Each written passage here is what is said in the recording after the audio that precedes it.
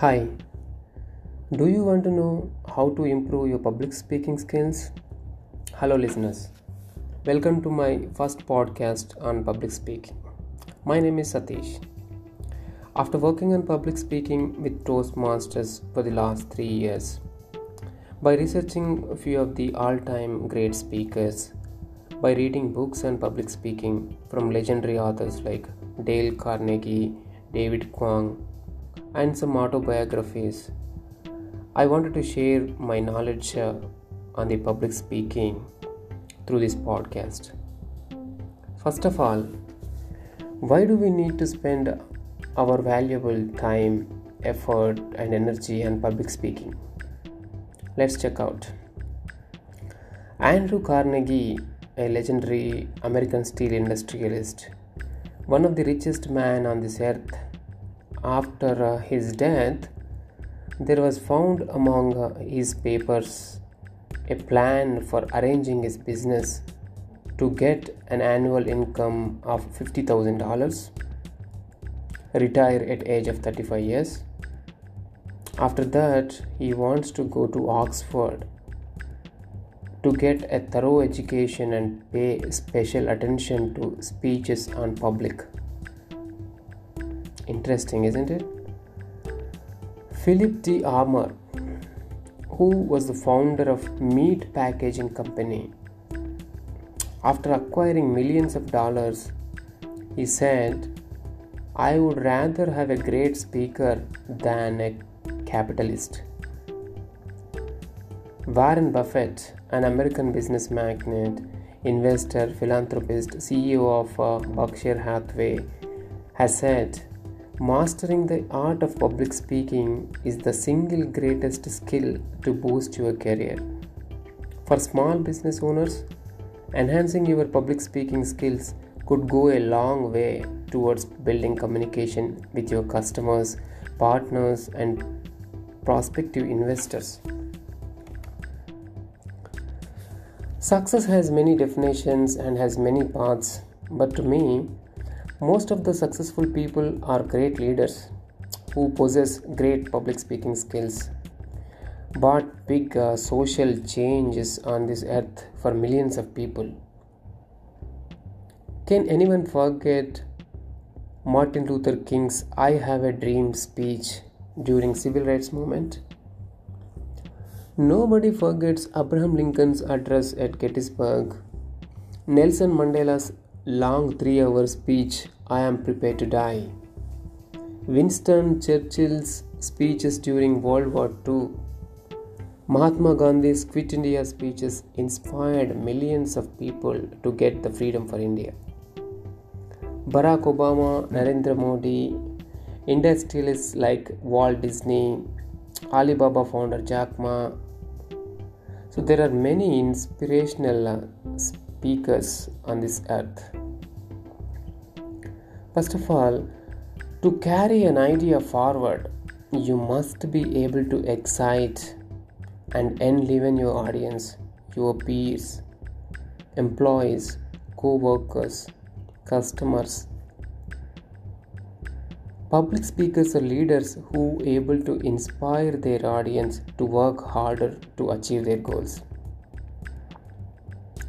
So in this podcast, I have a list of 5 things to do to get most out of this podcast to improve your public speaking skills. First of all, the first recommendation I have for you is start with a strong, persistent desire. This is far more important than you probably realize. If I can read your mind and heart now, if I can measure the depth of your desire for public speaking, I can certainly predict the progress that you can make with this podcast. If your desire is pale and flabby, your achievements will not be great. But if you go after this subject with persistence and energy, with an energy like a bulldog after a cat, nothing underneath the Milky Way will defeat you. Arouse your enthusiasm for this study. Enumerate its benefits. think of what additional self confidence and the ability to talk more convincingly will mean to you. Think of what it ought to mean in dollars and cents. Think of what it may mean to you socially, of the friends it will bring you, or of the increase of your personal influence. Think of the leadership it will give you, and it will give you the leadership more rapidly than almost any other activity you can think of. The second recommendation I have for you is know thoroughly what you're going to talk about. Unless you have a thought out and planned your talk and know what you're going to say, you can't feel very comfortable when you face your audience. You are like a blind and leading other blind.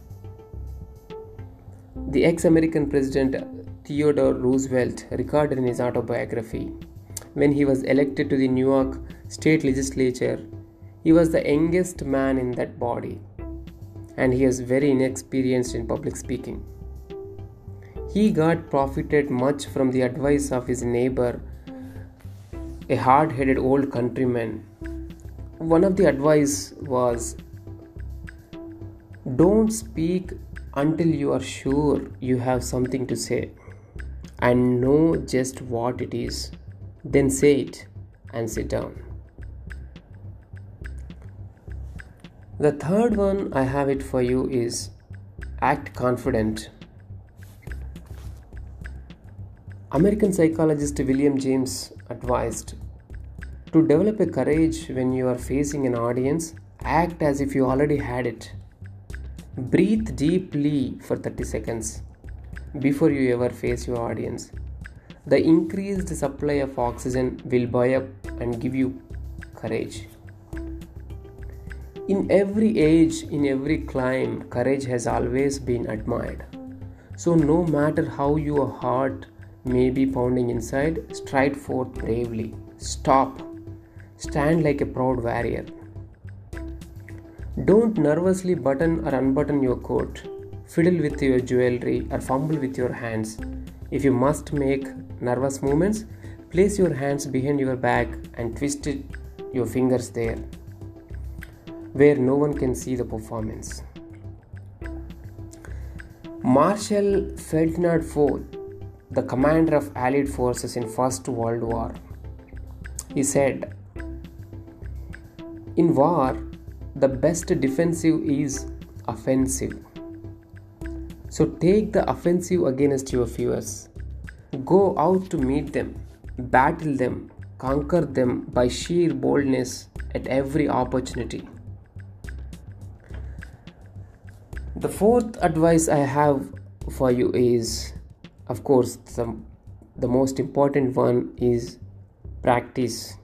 Practice and practice. The last point here we have to make here is emphatically the most important. Even if you forget everything whatever you have heard so far, but do remember this. The first way, the last way, never failing way to develop self-confidence in speaking is to practice. Theodore Roosevelt in his autobiography has said, any beginner will have an intense nervous excitement. What such man needs is not courage, but nerve control, cool-headedness. This he can get only by actual practice. He must get his nerves thoroughly under control by custom and repeated exercise of self-mastery. This is largely a matter of habit, in the sense of repeated effort and repeated exercise of willpower.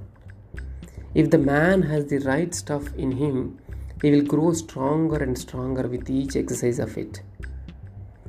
James Robinson, in his popular book, The Mind in the Making, has said, fear is begotten of ignorance and uncertainty. To put it another way, it is the result of lack of confidence. And what causes that?